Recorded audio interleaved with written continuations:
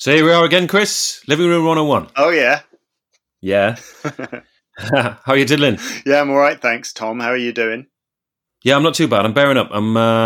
It's going all right. It's going all right. But I suppose, Chris, Yeah. what we should do is just get straight into it. Oh, really? Okay, yeah. No, that's fine. That's fine. All right. Well, I mean, if you don't mind, I've got quite an important one, so I'd quite like to start. Okay, if you just sort of you're taking hold of the reins there and just going for it. Go for it. Yeah, because this one's, it's important. It's burning. It is the current usage of the word challenge. And what people appear to think these days is a challenge. And the first one that really got me on this, but it's been recurring since this happened a few weeks ago, there's a thing. I mean, actors on Twitter can be a little bit unbearable. I mean, as can all people on Twitter, let's be fair. Yeah. But this one went around, and I'm hoping, and I'm pretty sure it's not just actors, but this one came around.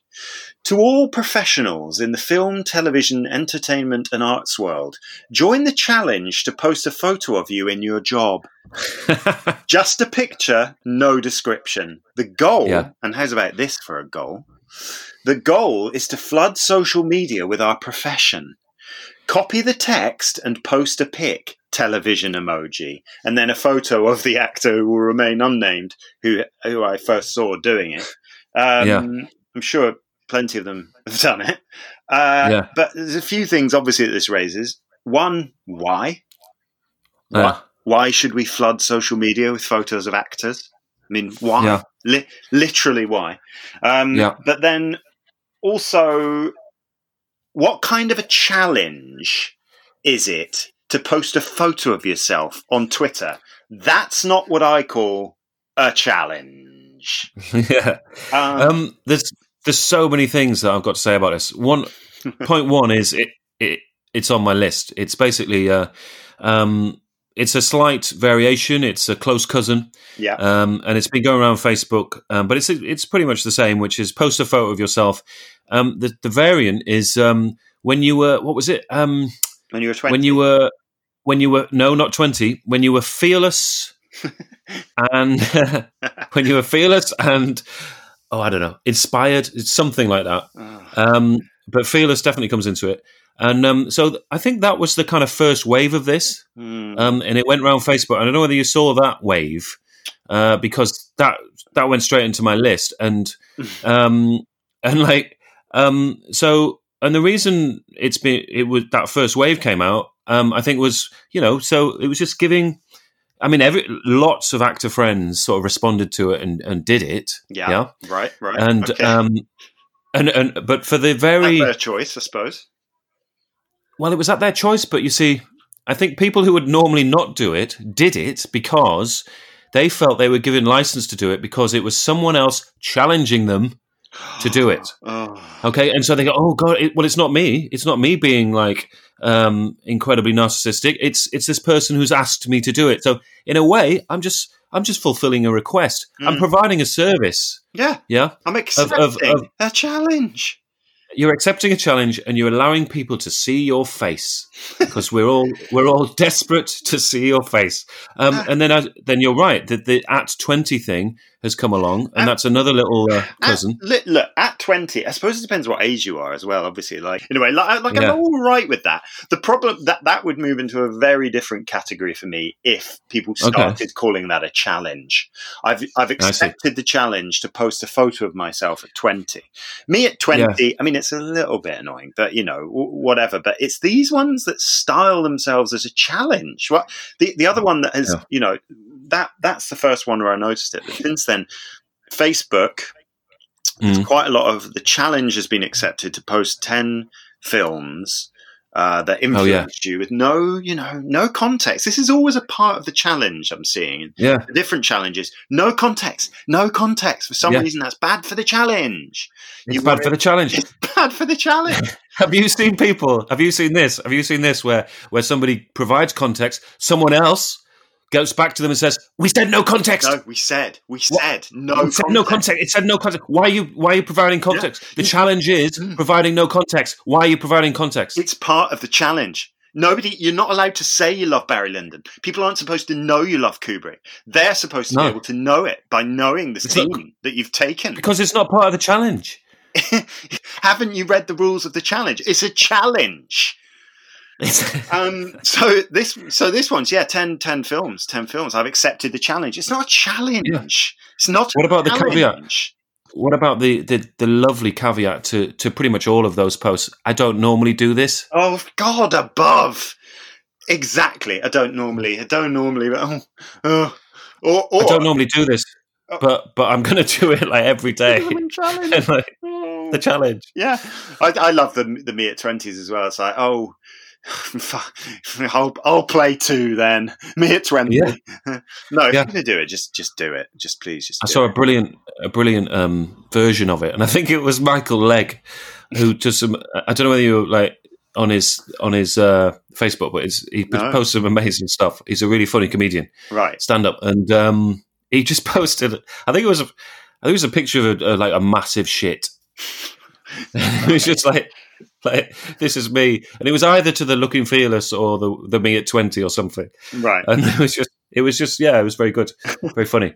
But for you, it's sorry, go on. I was just going to say, like, growing up, big favorite in the late 80s, early 90s was Challenge Anneka, and literally at that point, Anneka had to. I remember there was one where she had to build a chimpanzee sanctuary in a weekend. I mean, that's a challenge. And to be fair to Anneka, she smashed it. Almost always she smashed it. I bet she had to source the chimps. I'm sure she did.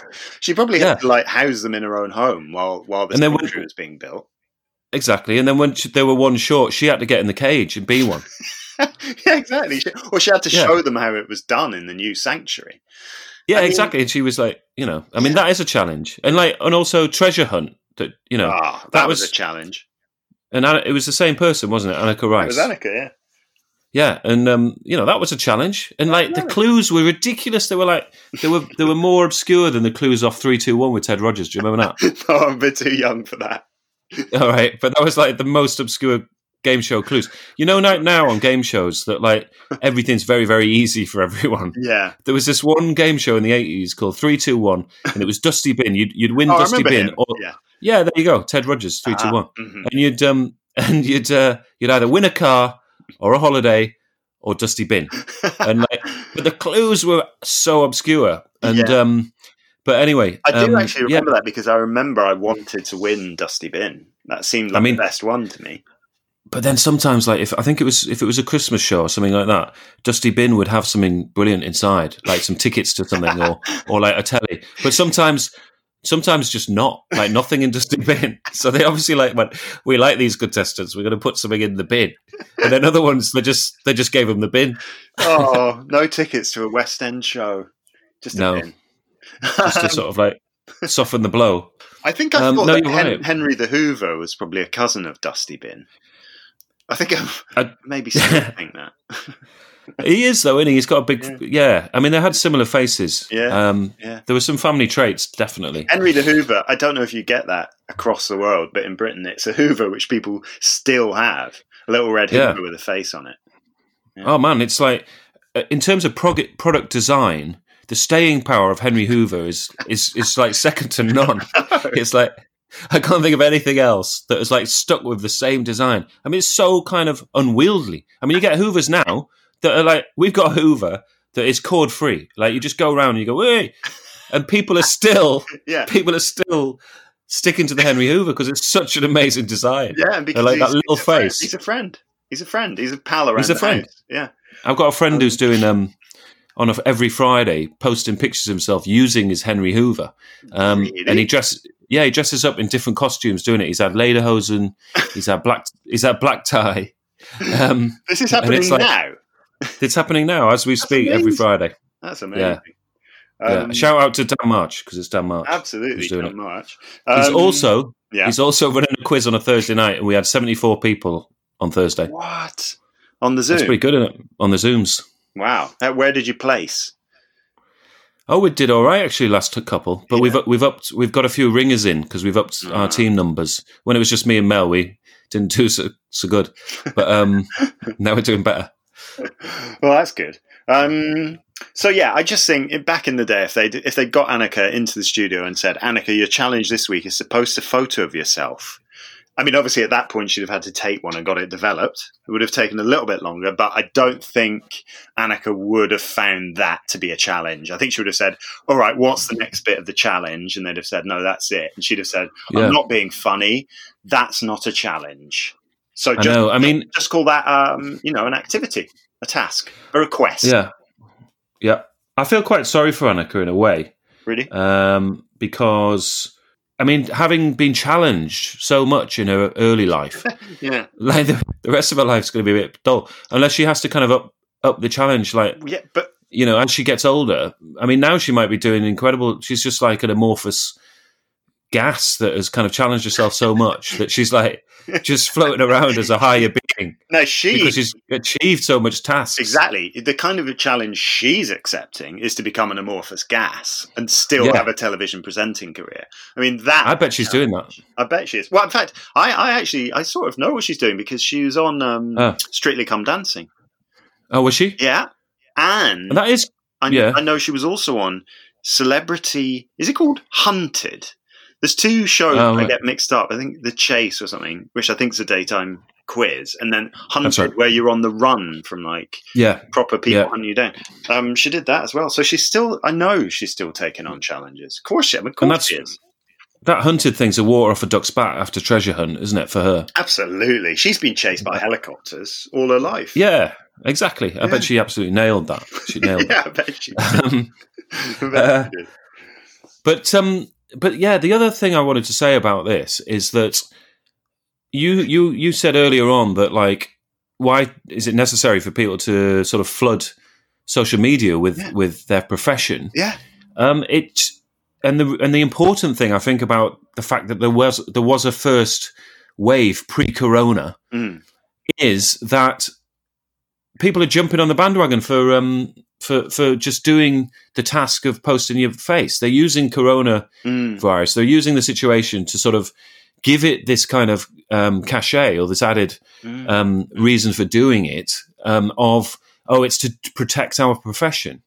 When really that narcissistic impulse is pure and simply the only kind of impulse for it. I mean, I get that people want to sort of preserve the profession, and it's a really serious issue, but I don't think that's the way to do it. I don't think so. I mean, are show jumpers getting together?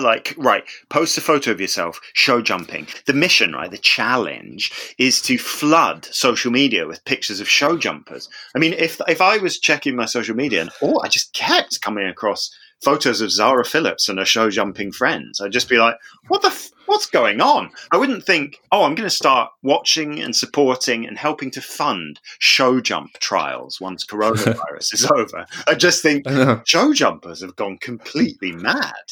Yeah. And also, I imagine you could do that remotely quite easily, because you could sort of set up your own course and go around it on your own, and people could just see you doing it. So it's not, I don't think it's under threat as much. On a horse? You could have quite a lot of room. I don't think I could. Well, but show jumpers generally have got their own course, haven't they, to sort of practice on and stuff? That's true. That's probably why they've not accepted the challenge to flood social media with images of themselves at gymkhanas. They probably haven't. And I tell you who definitely not doing that. Yeah, go on. Ruby Walsh.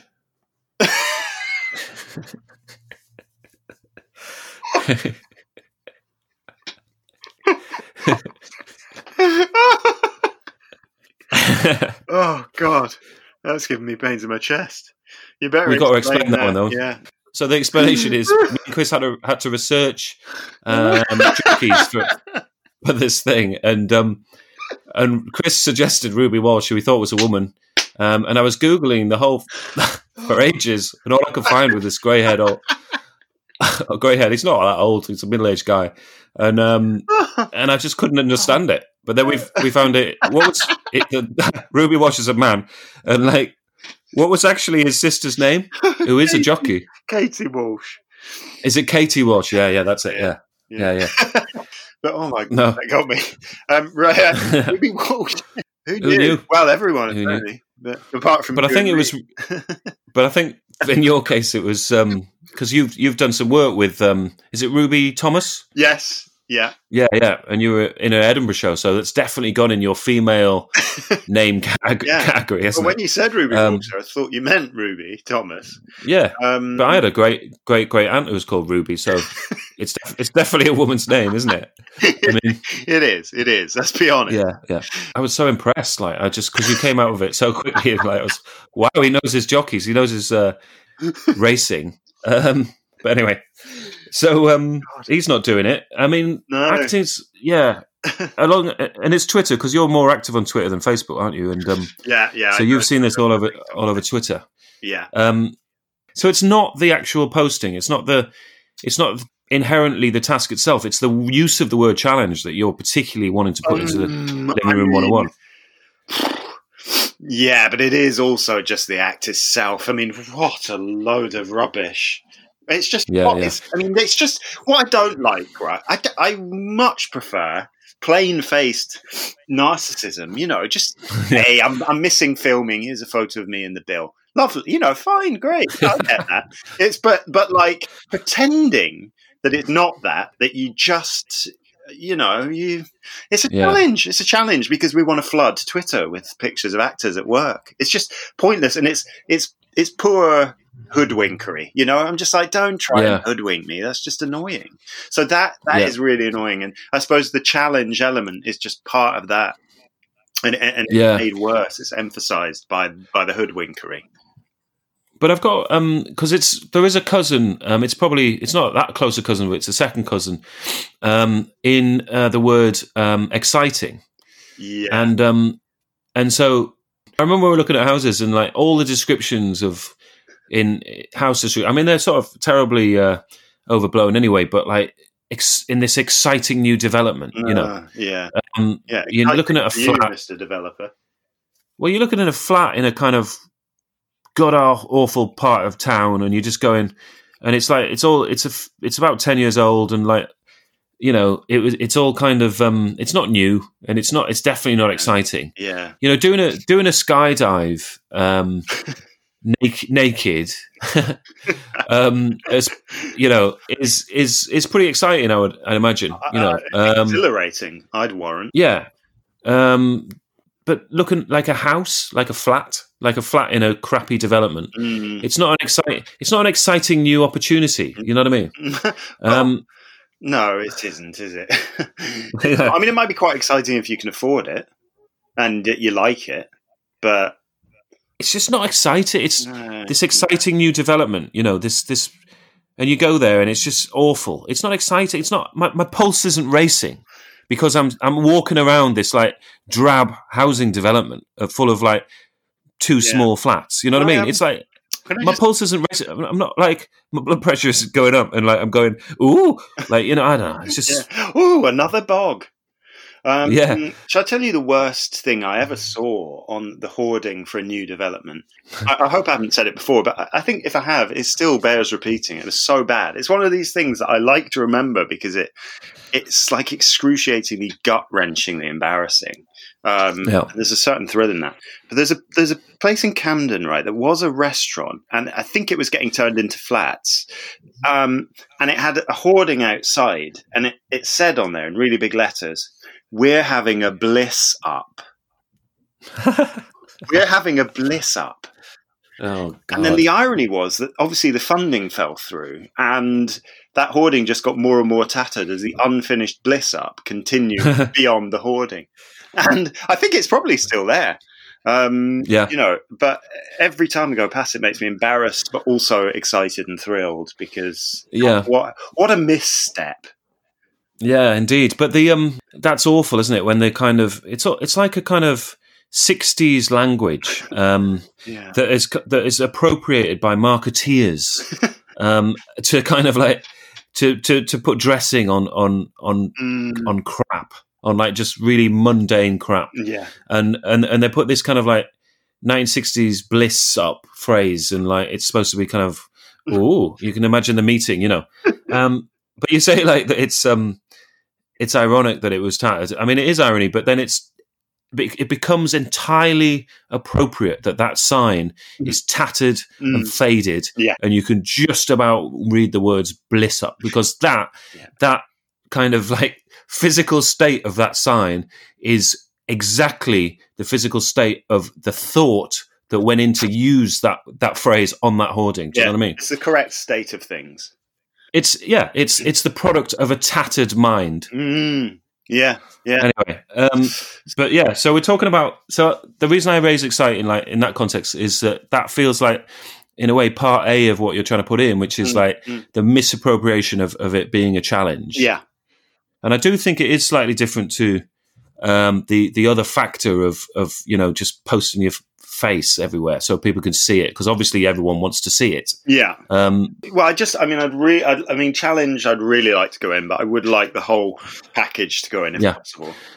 Okay, well, let's just think of this then as a pig in a blanket, yeah? Okay. And so we've got the sausage of the narcissistic placing your face everywhere, yeah, the face place.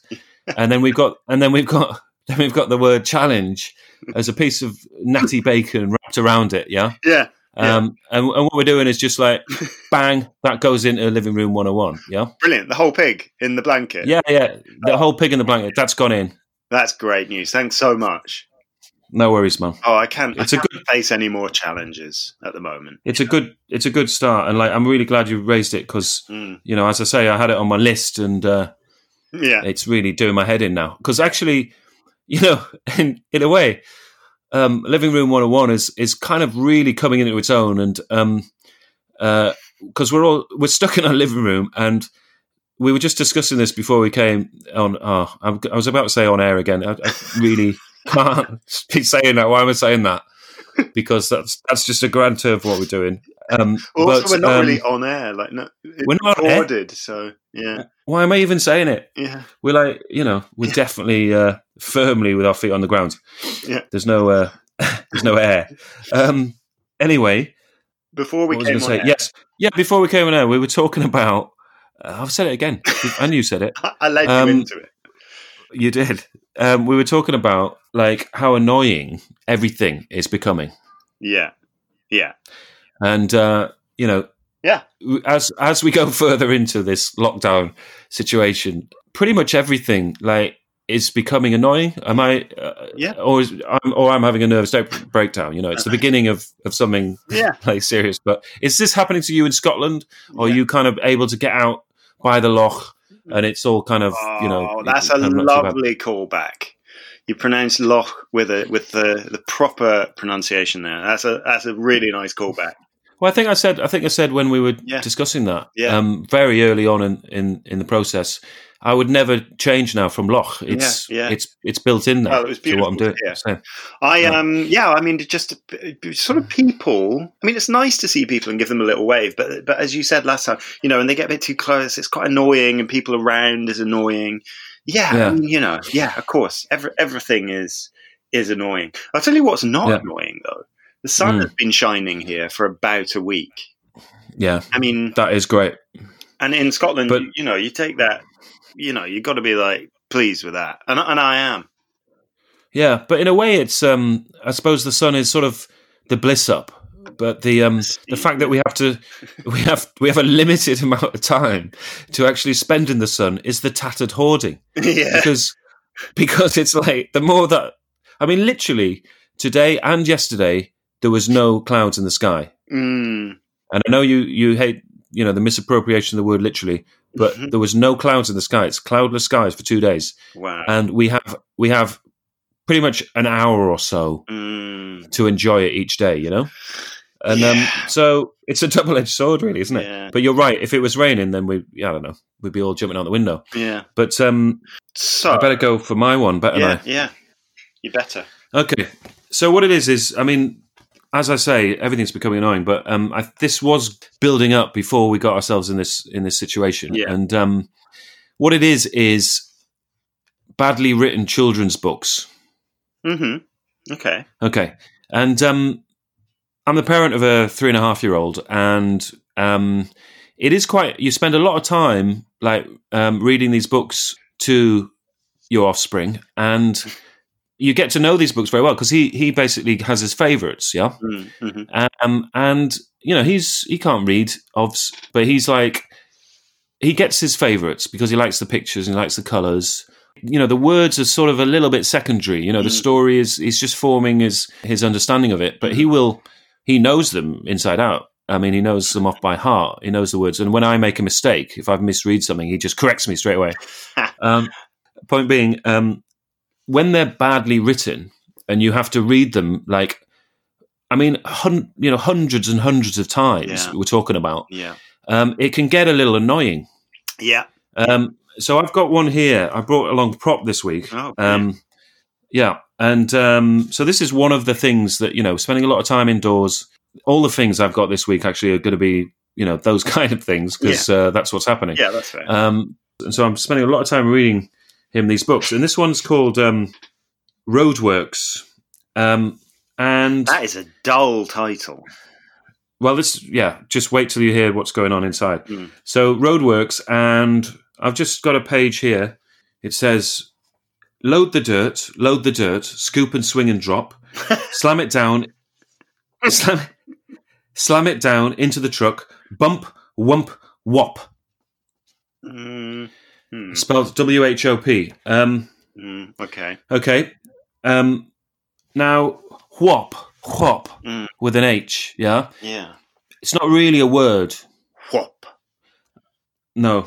And there's various examples of this. There's another one here. Seal the road, make it hot and squishy. Spread the sticky tar and stones, sploshy, splashy, splishy. No, it doesn't splish. No. And so what you find with a couple of them, there's another example that I've got here as well, is that, yes, they've entered a profession of children's book writing. They've gone to the trouble of probably getting an agent, finding a publisher. And then they come to the writing of it. Number one, they can't be asked to find a proper word to rhyme in their little rhyme. Yeah. And so number two, they've just made it up. They've through the whole book, the last line of these little rhymes are just kind of made up words to rhyme. That really is cheating, isn't it? Yeah. And it just seems such a fundamental part of the book, the writing, that you'd think they'd just make a little bit more of an effort. You know what I mean? Yeah. I think like writing children's books, like simple, effective stories, must be way more challenging than it appears because you really recognize a good one when you get one. Like, quite sort of sweet and moving and about 10 pages long. And going for some fake rhyme, that's the equivalent of those rhymes in McDonald's adverts we were talking about before. It's just annoying. It's not really poetry. It's just cheating. It's cheating. Yeah, but it's just. And McDonald's would never put out something like that, I mean, they're actually better quality McDonald's stuff than that, which is saying something. Yeah, because this is lazy. It's all right. It's just for kids. It doesn't need to be any better. But that's the opposite. The opposite is true. It needs to be really, really, really good. Yeah. And then there's another one here, and this one's called Dinosaur Pirates. I mean, this sounds better already. Well, don't get me wrong. It's an inspired series. Oh, just going back to the Roadwork one, there's another one I've got here, Construction. I won't read those out, but there's a whole series of those books. Yeah. So it's a big deal, It's a big book deal for them. It's not just some one-off that someone self-published. This is like, and it's all glossy. There's a little bear icon on the publisher and stuff. But this is also a series, and it's inspired. It's dinosaurs. Yeah, kids love dinosaurs. Yeah. And it's pirates, and they've put them together. They come up with this thing. There's a couple of others in the series there's one called Dinosaur Zoom. So it's cars and vehicles, construction vehicles, and it is dinosaurs. Sounds and good. so you have the dinosaurs drive them, and they sort of like, and the illustrations are totally incredible. They're like so detailed, and Stan just spends ages poring over them. And I remember when I was a kid, like just random books like, that I remember this one that my gran bought me from a charity shop, and it was my favorite book because of the illustrations, and I just sort of spend ages just being in the picture almost, you know what I mean? And that's what these pictures are like. But the writing... Oh, dear. Here's a little example. Happy dinosaurs dancing and singing songs, pirate songs all night long. Yo ho ho, yo ho ho, yo ho ho. Oh, come on. Have you ever heard the like of that? Now, you're sure it's not your delivery? Because the way you read it there, I think I've just realised, isn't that supposed to be like yo ho ho and a bottle of rum? So it's yo ho ho. How else would you read that last bit? Can you just give it to me again? Just the last bit. Well, all the rhymes follow the same. They follow the same structure. So you've got this. You have the first line, then it kind of repeats. Yeah. And then it goes into this thing at the end. But none of it rhymes. If at the end there you went yo ho ho with a big pirate voice on, yo ho ho, would it be better? It doesn't scan. That's what I'm talking. It doesn't scan. So happy dinosaurs dancing and singing songs, pirate songs all night long. Yo ho ho, yo ho ho, yo ho ho. It's not good. It isn't good. No, let me give you another example, because just to give you the structure, this is what happens. Yeah. This one. So there's robber raptors attack the pirate ship in this bit, right. and it's in this rhyme is strong dinosaurs pushing back the snapping raptors, the snapping raptors whose ship is sinking. Ah ah ah. Oh, come on! That's a real letdown, isn't it? That's a real dud. It's like the whole thing is constructed to take you up to a door and then it doesn't open. It doesn't open. Angry dinosaurs battling to save their ship and their precious treasure. Clash, clash, clash. That's not a rhyme. Why does it have? There is no rhymes, Chris. None of these rhymes. None of these rhyme, Chris. They don't rhyme. They haven't bothered to make them rhyme. That would be an afternoon's work. I know. And this one, clash, clash, clash. Clash is not it's not a sound effect. It's not, you know what I mean? It's like a clash is a kind of, it's a bigger term, isn't it? That's describing the experience of a fight. It's not like something that you can use to describe, like 3 times the sound effect or the kind of like thwack. The nitty, thwack or something like that. We'll come back, but let me just say this has reminded me of something that a friend of mine, Chris Sanford, who is a sometime listener, wanted to put in.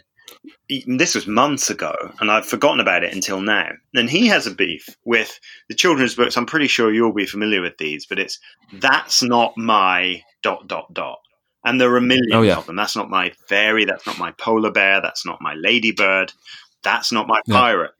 And as you go each page, it's got a texture, and it's like, that's not my pirate. His hat is too fuzzy. He's got a fuzzy hat. Yeah. The next one, that's not my pirate. His saber's too shiny, and that's too shiny. And you get to the end, and it's like, that's my pirate. And Chris's point was just, no, it's not your pirate because his hat is too fuzzy. It's just not your pirate. Yeah, it's wrong. I mean, that's not my pirate. Yeah. I don't really need to tell you why this woman at the shop, who's in her mid-30s, is not my mum. She's not my mum because she's too young and her hair's blonde. It's just not my mum. It's just it's wrong, isn't it? It's mistaken, and it's like, I mean, my beef is that is my beef as well. Is people are kind of producing this stuff thinking that it doesn't matter because it's kids, but it's the opposite, because their brains, stuff that Stan is coming out with, the stuff that he picks up and then repeats, and it goes in like an imprint. It's not like it kind of goes off the top of his head. It all just goes in. Out again. Yeah, and it becomes wired in there. The other one is Bing, right? Oh yeah, Bing which Bunny. is a TV, a TV cartoon. Mark Rylance in it. Mark Rylance is in it. Mark Rylance is in it, but Bing Bunny doesn't speak properly. Bing Bunny has they give him this kind of thing where he speaks in the wrong tense. So I was scared at it. Something happened, and he goes, "I was scared." And he does that a lot in the thing. We had to stop watching it because Stan was speaking like Bing Bunny, Ah. and it's annoying as well. But Anyway. that's kind of like the new school of because Peppa Pig speaks like a kid, doesn't she? It's like but that's not a kid's speech. Kids get it right. They're just like getting it wrong for the sake of it. Okay. And it's if kids are just watching it with those sponge brains and it's going in like the wrong tense. Yeah, but I mean, you mentioned Mark Rylance. Stan would work it out, though, wouldn't he? But he'd work it out eventually. But there'd be, I'm sure, some synapses would have to kind of re-untangle. Do you know what I mean? Real. But like Mark Rylance been involved. You think he'd have something to say about it? He's a Shakespearean scholar. Well, I mean, I have to tell you, I've seen Bing Bunny a few times, and I quite like it. I find it really but that's probably Rylance's voice, isn't it?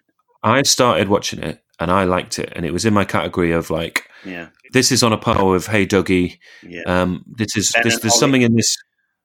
What? Ben and Holly. I don't know that one. Oh, I think it's the Peppa Pig people. Right. Fairy and an elf. And did you say Peppa Pig people again? Peppa Pig people. It's good, Ben and Holly. Check it out. Oh, yeah, I will. There's some really bad cartoons, obviously, but Bing was in a par with Hey Dougie to start with, but then I just massively fell out of love with it because of this word thing. Okay. It is soothing, though. It is soothing. I agree. It took on some issues head on as well. Yeah, about sort of being bullied and kind of and they kind of go through that. So there's some good elements to it, but it comes back to this. It's the writing. You know what I mean? It's the writing that is letting these things down. And as I say, Dinosaur Pirates, that whole series, because there's another one like there's Dinosaur Dig. And there's Dinosaur Rescue, so it's like rescue vehicles, like ambulances, and they all drive those, and they drive trains and stuff. And the drawings are brilliant. But it's the writing. Just, God, could it just not have had like a rhyme? And one of the worst ones, I think is it Dinosaur Rescue? Yeah, I think it is Dinosaur Rescue. Where they it was a little bit rhetorical, that question, but at the end of Dinosaur Rescue, there is a rhyme. Oh, they finally pulled one back. It's the only rhyme in the whole series, and I think it's either totally unintentional, or they think, "Oh, that rhymes. Oh, I can put that in as a rhyme." That's the level that they've gone to. They haven't bothered to go beyond that level. They just, "Oh, rhyme. Look at that." Do you think that's why the people that actually do write them well just become that astronomically sort of superstars who everyone, like Julia Donaldson, just everyone buys his books continuously. Oliver Jeffers. Do you know Oliver Jeffers? Yeah, I do. Yeah. Oh, so good. I know his work intimately. But Donaldson, is a mixed bag. It's Gruffalo, isn't it, Donaldson? Yeah, but she's careful to rhyme. Yeah, but you see, it's good. But then she's quite prolific, and there's some of the later oeuvre feels like it's forcing a bit on the kind of rhyming side, and like a bit too clever for its own good. Okay. The thing about Gruffalo is like it's very pure, and really that was the original. She really hit it with that. As the judge here, there's something I really have to take into account when I'm making this judgment. How does Stan feel about this issue? Stan loves the pictures. So when you're reading it, is he engaged with the words? Do you know what? He's quite discerning in that. He's got his favourite books, and his favourite books are where you've got brilliant pictures and great writing. Really? Yeah. Okay, then and like, for Stan, I'm going to put it in. Yes. If Stan didn't really care, if it didn't affect Stan's enjoyment, there's no way that was going in. But, if you're a bit lackluster reading the poorly written ones, you can't help it, but you're just not giving it your all because you're uninspired, then that's going to affect Stan. And how much I'd never give Stan a half-baked performance. I know you wouldn't consciously, but I don't believe that you can really give your heart and soul to the roadworks like you can to the really good ones. Well, as an actor, Chris, you know that there's only so much you can do with bad writing. Yeah, it's so true, Tom. Yeah, so true. I'm really glad that's gone in, though. Thank you for that. Yeah, no, I got quite het up about that. I've got like a Got like an anxious feeling in my tummy. It's like your constant companion, isn't it? You got to read those every day. I know. So yeah, you might have to get some new ones now because you've probably noticed half the books in your house have just disappeared. I'm so glad that that's gone in. That's brilliant. Have we got time for just a quick one? We have, yeah. Coasters that stick into glasses. Stick in them. Sticking to the bottom. It's happening right now. Oh. I picked up the glass next to me and it's happened. Yeah. We've got to get rid of that. It's got to stop. We've gone too far with this. I've just realised, see, now this is what you're talking about, isn't it? This is like lockdown life. I think it's annoyed me sporadically, but now I'm in the house all the time and I drink a ridiculous amount of tea and it always happens on a wine glass. No questions asked. No doubt about it. And it's happening to me too often. It's happening to me 10 times a day at the moment. Can somebody not just design a coaster that doesn't stick to the bottom of the glass? A non-stick coaster. A non-stick coaster.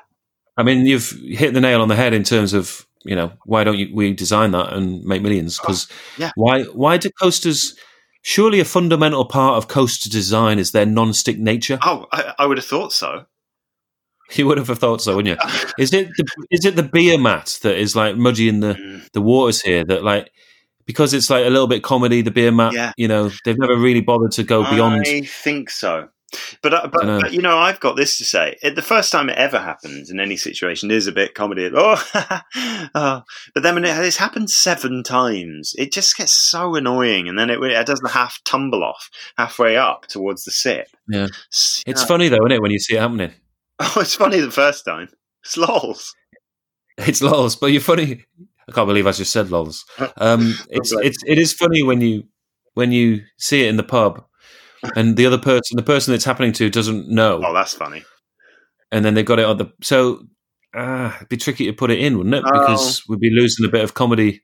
We do need that at the moment. I feel like it's something that used to be funny. And I'm not finding it funny anymore. I'm finding it annoying. It's one of these things. It's what Living Room 101's kind of for, is like these little annoyances that you don't notice them for years. And then suddenly you're like, oh my God, I've just remembered what the most annoying thing in the world is. Yeah, but is it possible to keep it in pubs but lose it in homes? It might be.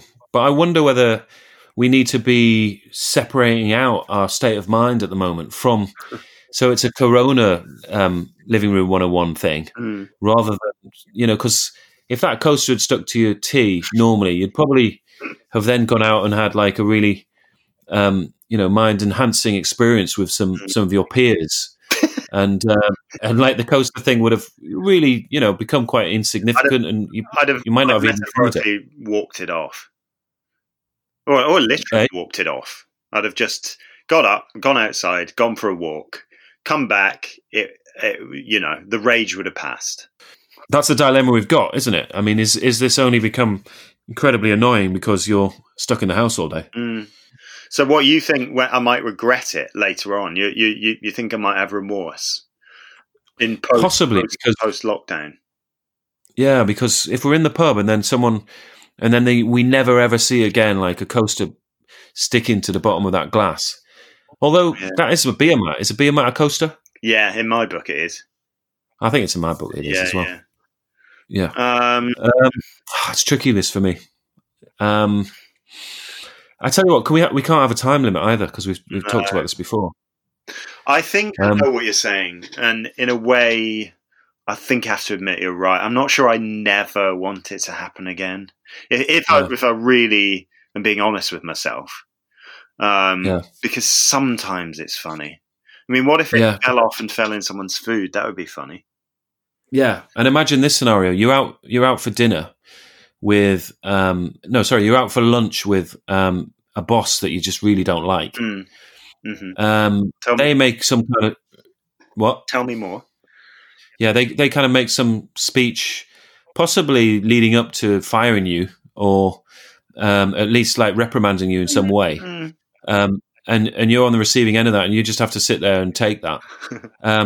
The full stop of their speech is them taking a sip of their expensive red wine that they chose to order at lunch, and and the coaster comes with it, and then just as they've sort of made their point, they pick up the glass. The coaster comes with it, and they kind of like that, and then the coaster falls off into their food. Really expensive, probably the most expensive item on the menu. Yeah, and ruins what is it? the food. And it's let's think. Is it lobster thermidor? Which is one of those dishes that I don't think anyone knows what it is, do they? No, it's not. It's not that. It's because I think lobster thermidor would be quite resilient to the coaster, and you just pick the coaster off. I think it's quite saucy, though. Is it? Is it quite saucy? I think so. Well, it would be either that, or it would be a kind of venison stew or something like that. That basically cost a fortune, and then the coaster just submerges itself into it, into that lovely sort of red current. Yeah. And the boss actually, before he realizes he's attained such status, as a CEO of a company or a boss, he'll just go in and fish it out, like, because he goes back to default settings of where he came from, and then he looks across at you as the employee, revealing his shameful past. Exactly. He looks across at you and realizes he's exposed himself, metaphorically and literally. And all you're doing, you've got the same face on, but wow, that sweetness of that feeling inside. Gosh, all to do with the coaster. Where does he live, this boss? I think I know where it is. I wonder if you think it's the same place. Yeah. Okay, let me think. I think this boss lives. I think it's in North London. Oh, okay. Or is it? Or does he? I suspected it might be Royal Tunbridge Wells. Yeah, it could be. Or it could be Twickenham. Yeah, it could be Twickers. Yeah. Yeah, Twickers. Yeah. And I think just as he came into the restaurant, he asked the waiter in a really offhand manner to hang up his quilted Barber jacket. Oh, okay. Yeah. And probably handed over his tightly wrapped umbrella. Indeed. Wow. Okay, you've completely convinced me. That was good. I do not miss out on that. So, cool. I'm all right about that. Thanks for letting me down easy. No worries. I hope you're going to post on Instagram a photo of some of these children's books. I could do, couldn't I? Yeah, I think that'd be good for our Instagram. It gets so little attention. I mean, I'm fine about it, but I almost feel bad for it as like a separate entity. It's a simply neglected element of Living Room 101. I feel sorry for the Instagram, and also like the name Instagram is so kind of not applicable to our Instagram page. Like there's no weight to it. Like, it's like a milligram, isn't it? Yeah. Insta-milligram. And also, there's no instanceness about it, because the things that we say that we're going to post on it, we never do. Oh, that's not true. That's not true. Well, no, okay, but they come on sort of further down the line, don't they? They do. Suddenly, a picture appears. You get a notification from a podcast that went out about like 3 weeks ago. Yeah, but that's the joy of podcasting. Having said that, you can go back. Yeah, true. Okay, then. Well, we'll get those children's books up there. Yeah. I want to see them myself. But I'll have to fish them back out of Living Room 101 to get the photos and then put them back in again. Oh, yeah. Good point. Yeah. Okay. I've got some keys for the back gate anyway, so I can... Okay. Nip in. Come and go. Yeah. Yeah. So I think we're sort of... I think we've reached the end there, Chris. All right. Okay then, Tom. Anyway, so I'm going to say don't go mad, everyone. Yeah. This will be over. I'm not going to say soon, because it will be over at some point. Yeah. And see you next time. All right. I'm going to say, everyone just take care. Okay. Goodbye. We really need to get better at getting out of these things.